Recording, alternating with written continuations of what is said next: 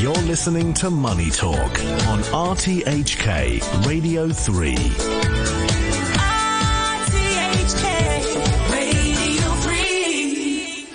And in Your Money this time last week, we started to take a look at options for retiring in the Greater Bay Area beyond Hong Kong. And today we're going to take a deeper dive into the topic. Good morning, Carolyn.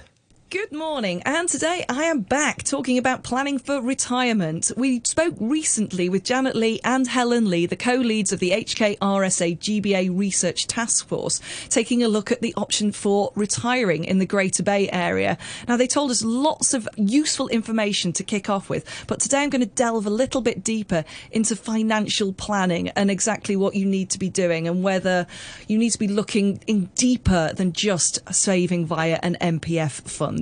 So let's do that today. Talk me through it. You know, how should people be planning financially to accommodate the idea of moving to the GBA? So this is definitely number one important area for anybody planning for retirement. And it is never something for just those who are going to retire soon. The best is to actually start early. Then during the accumulation stage, there can be plenty of opportunity to enjoy the compound interest and also the potentials for investment into appropriate investment vehicles that match with your retirement needs. But first and foremost, I just wanted to highlight that that's no single one-size-fits-all arrangement nor a magic formula. So everybody is different. So whenever you are planning for retirement, don't feel that you have to invest something exactly the same as your neighbor or as your friend or as your cousin. It's always about your own needs. It's always about your preferred living style and quality. So there is one common measurement in financial planning for retirement to try to assess and gauge whether you have saved enough is replacement ratio. And again, there's no one size fits all. It doesn't mean that 70% is the magic number or 40% is the worst. But generally is how much would you expect to spend as a proportion of your income before you retire during your retired life. And of course, that's on an ongoing basis. What we also recommend the individuals to think about would be emergency fund. Especially at the retired stage, there are all sort of unexpected spending, medical operations, etc. Those will be very hard to estimate into the ongoing spending. So there also need to be the arrangement and concept of emergency funds.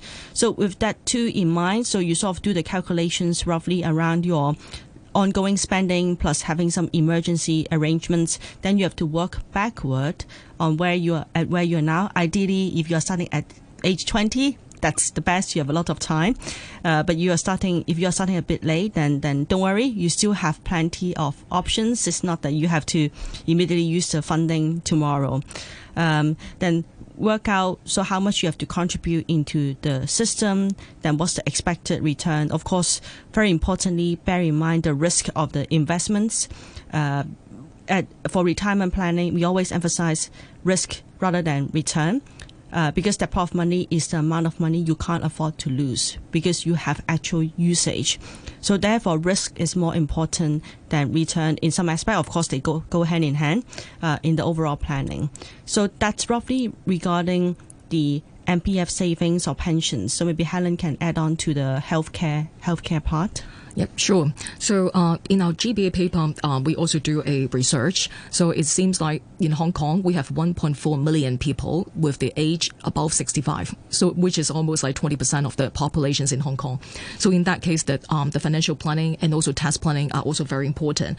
So for the people to move to the GBA, what they are considering, for example, like differences in the living standard, medical expenses, and even like exchange rates between the regions. So Hong Kong RSA also advised that the network of the MPF providers should provide first-hand information to those of the retirees, pre- and post-retirees as well. So in terms of the financial planning, in Hong Kong, we can also see that there are some of the tax incentive to give it to those of the investors. For example, like the tax-deductible voluntary contribution and special voluntary contribution, so which also encourage the people to contribute more before their retirement. So in that case, they can strike a balance between the income, the passive passive income and also the expenses so during the retirement stage. And also we can see that some new investment products, for example, like the annuity, so which also give the tax incentive. For example, like the accessible profit can be tax deductible. The maximum amount is 60,000 in Hong Kong dollar. So these also encourage the people to contribute more and also enjoy the tax savings as well. Another areas that we also want to focus is about the tax planning, because as we said that so the people actually need 13,000 in Hong Kong dollar on average every month. So after the retirement, so if the people move to the GBA cities, they also need to consider how much that they need to spend as well. But however, in terms of the tax planning is important. So one of the things is that in case if the Hong Kong people move to the GBA cities, because it is a mainland China, so in that case, in case if they stay for more than 183 days, so in that case, they actually need to consider as a residence in China. So they might subject to the individual income tax in China. So, but however, if they actually stay less than 183 days, so in that case, they are considered as a non-residence in China. So in that case, those of the incomes from the outside China might not be taxable. So one of the important things is about the MPF contribution, because they might have distribution. So after the retirement of the people, so those of the distribution are not taxable in China. So even those that the people stay 183 days more or less than that. So what happens if you do want to stay in a different area full time? So you're talking about there, you mentioned registering to pay local income tax. Is that a complex procedure? So in terms of the procedures, it's not that complex, to be honest.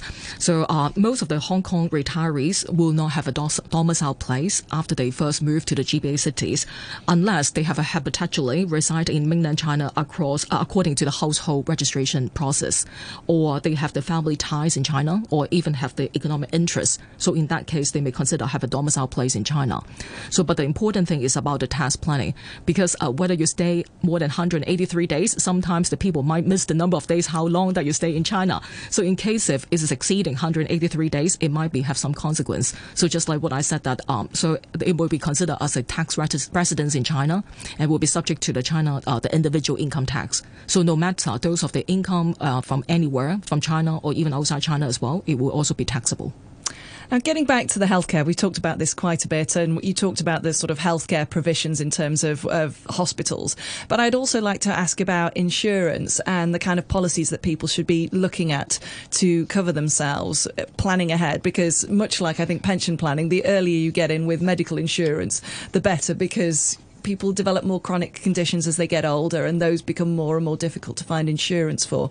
Is there anything you can advise around that? So in terms of the insurance, so we can see that right now, in terms of the MPF contribution, might be one of the after retirement, the people can use the money to spend on their medical expenses. But in terms of in Hong Kong, there are a number of the insurance policies that can be provided. It also encouraged the people to use for example, like the medical plan, so they can actually invest into some of the insurance policies which link to the medical plan in the coming future as well. But however, what we encourage is that more transparent information should be given to the employers and also employees. So in that case, it will be given more flexibility in terms of what kind of the medical plan that they should be invest, which suits to their post-retirement, the living standard. So if this is an idea that appeals to anyone who's listening to you ladies chatting away here, who should they turn to for advice if they want a little bit of help understanding a little bit more about the MPF, the taxation, the healthcare, all of these aspects? Which bodies should they go to?